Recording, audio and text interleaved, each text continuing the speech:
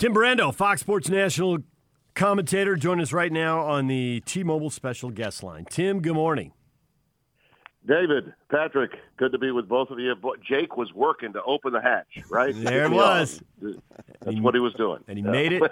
He made it happen. We're grateful to have you back on the show, Tim. Thanks for coming on. Curious with the news of the SEC, how much that surprised you? Because it seemed like the ACC did the 10+1 so they could play a bunch of in-state rivalry games, but the SEC didn't do it. And curious what you thought of that and if you've heard anything about where the Big 12's going. No, well, to be honest with you, Bob Bowlesby, yesterday I thought I saw him on my friend Paul Feinbaum's show, and he was on right before Sankey. I thought he tipped his hand a little bit. We'll see. At first, earlier in the week, I thought that the Big 12 probably had everything in play, that they might try to get 12 games in. If you noticed, Oklahoma, Joe Castiglione, their athletic director, I think is one of the best in the business.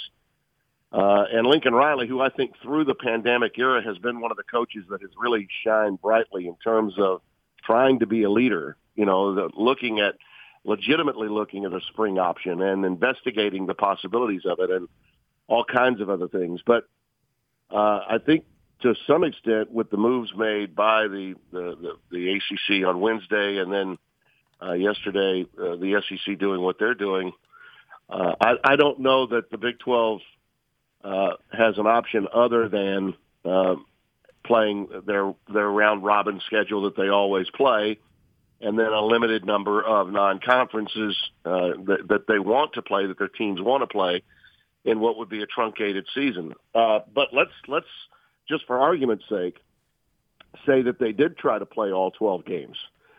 Well, the whole month of September, really in terms of big-time power conference football, would be theirs for the taking if they so chose. I mean, we're talking about 3 weeks later for the SEC, a couple of weeks later for the Big Ten and the ACC. Not just week 0, but week 1, week 2, week 3 are open and an opportunity to impress. So, listen, I know that's not a priority. It shouldn't be a priority. The health and safety and well-being of the student athlete, as we like to be told so often by so many that are in positions of power in college football, is what comes first. But the thing that we notice, and if you haven't noticed it, then I think you've been asleep at the wheel, is we are lacking universal leadership in a very big way. All this collegiality that we were told, and I've talked to commissioners and athletic directors for the last 4.5 months, and every one of them said, gosh, Tim, the communication and transparency and collegiality has never been better. We're Zooming with one another. We're doing this. But in the end, they all do what? They all try to outsmart one another and see how much better their optics look than the other guy's optics.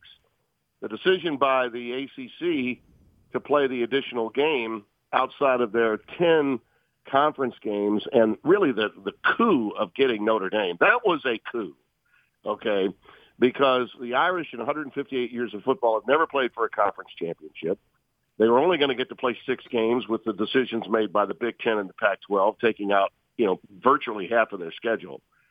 And Notre Dame now sharing its revenue from NBC with the ACC membership and vice versa. Boy, oh boy, to have the opportunity to keep those games with Florida, Florida State, Georgia, Georgia Tech, Clemson, South Carolina, Louisville, Kentucky. These are bus ride games, fellas. These are bus ride games. These are games that are really easily played.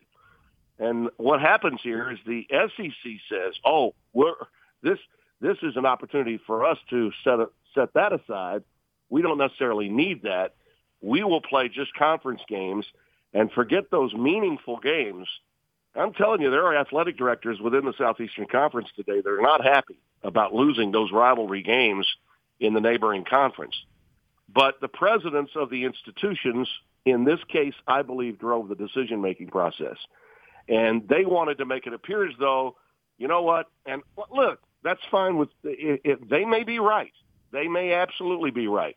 Let's allow the student body to come back on campus and intermingle with our players so that if there is a spike, it happens before we play, and that's telling the country that we really do care about the optics and about the circumstances of health and well-being and safety for our student athletes.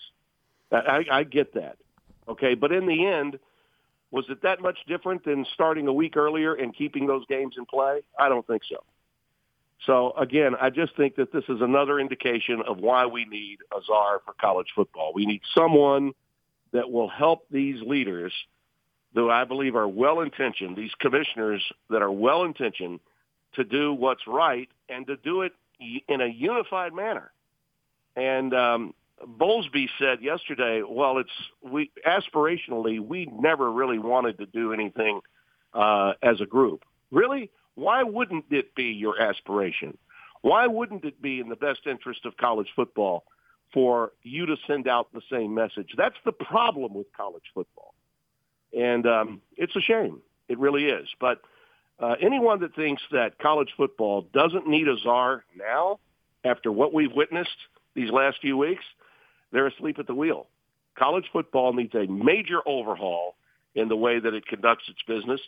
And it's not the leaders necessarily, but it is the dysfunction of the infrastructure of the sport that they are managing that's in need of change, massive change. So what is it? Is it about giving up power? Is that the issue? Well, would you say that the egos of those involved at these schools that the commissioners serve? Listen, they serve at the pleasure of the presidents of the universities, do they not? Right. Those are the people they answer to. And, yeah, I don't think when you're talking about that kind of power, then I think, yeah, check your egos in at the front desk, and let's have someone with purview, okay, that's looking out for the best interest of the totality of the sport, not just your own constituencies.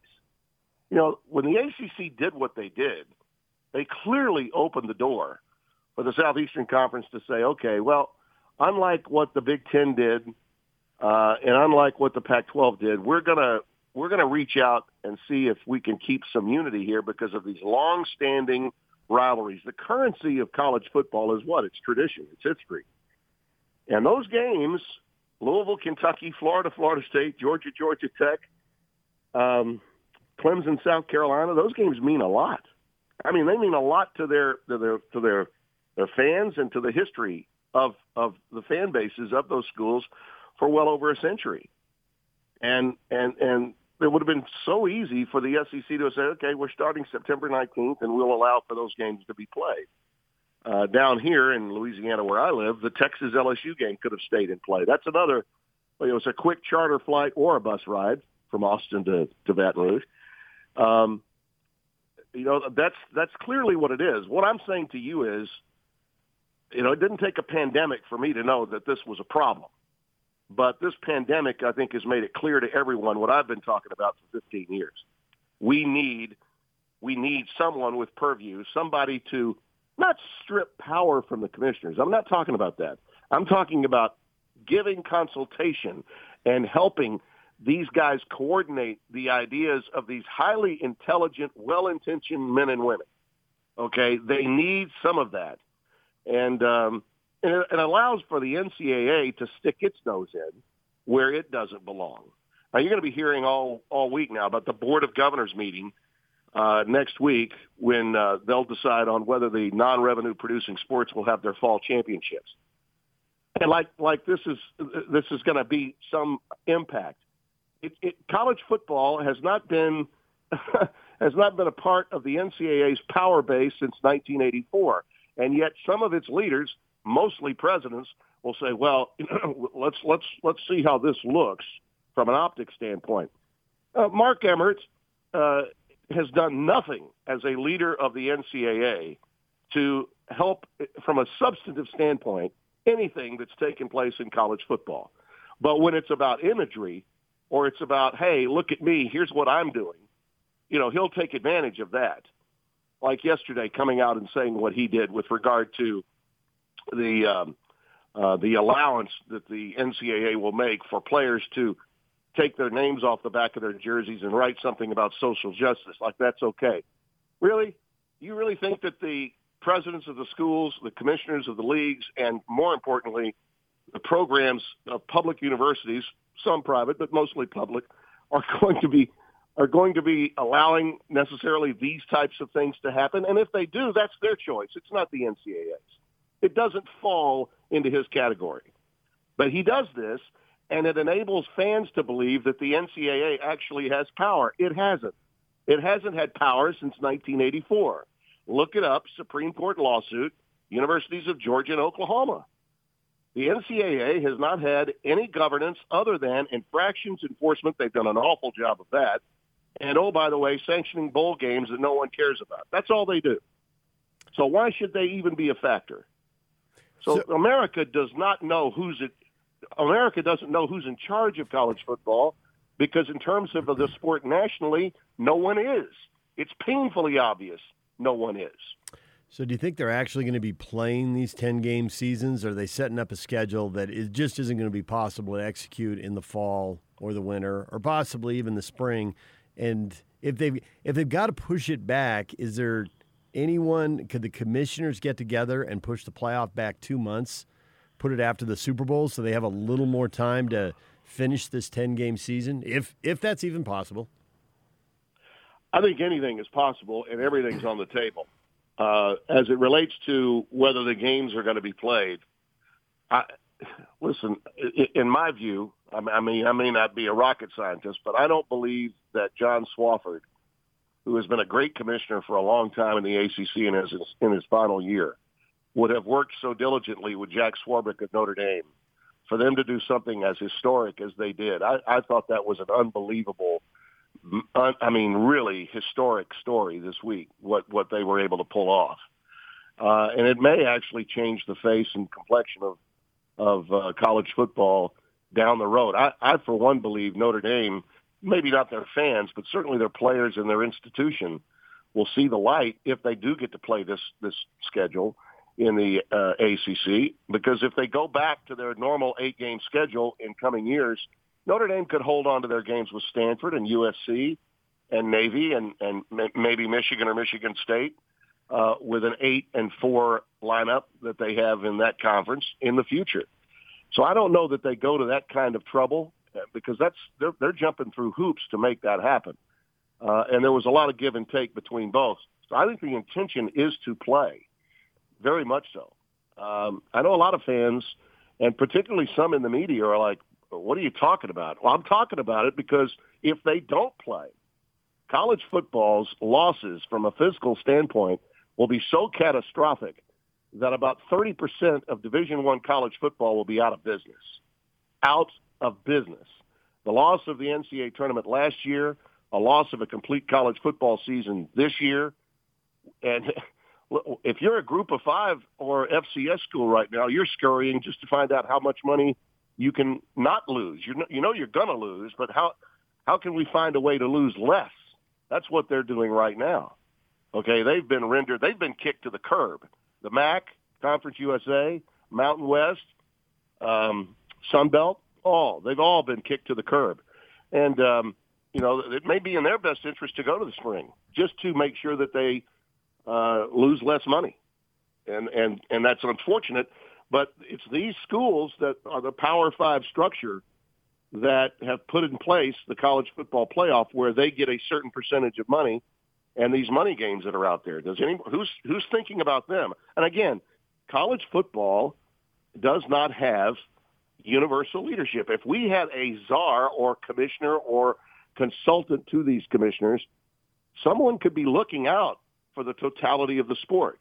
And it's not there right now.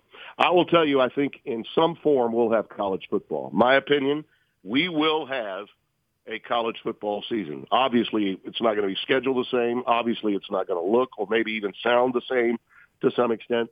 But granted, we've got more concerns than just whether football is played. But if you're looking at it from a sports standpoint, unlike the NFL, unlike the MLB, unlike the NBA, there's no war chest to support the future of college football or college athletics for that matter. Okay? Title IX sports, non-revenue producing sports at the major college level, And obviously, as I mentioned, those that fall into the category of Group of Five or FCS. If college football is not played, it will be the death nail to a lot of those schools. Tim, we appreciate a few minutes and all those opinions. Thanks for coming on and sharing. You bet. Anytime, fellas. Tim Brando, Fox Sports national commentator, join us here on 97.5 and 1280 The Zone.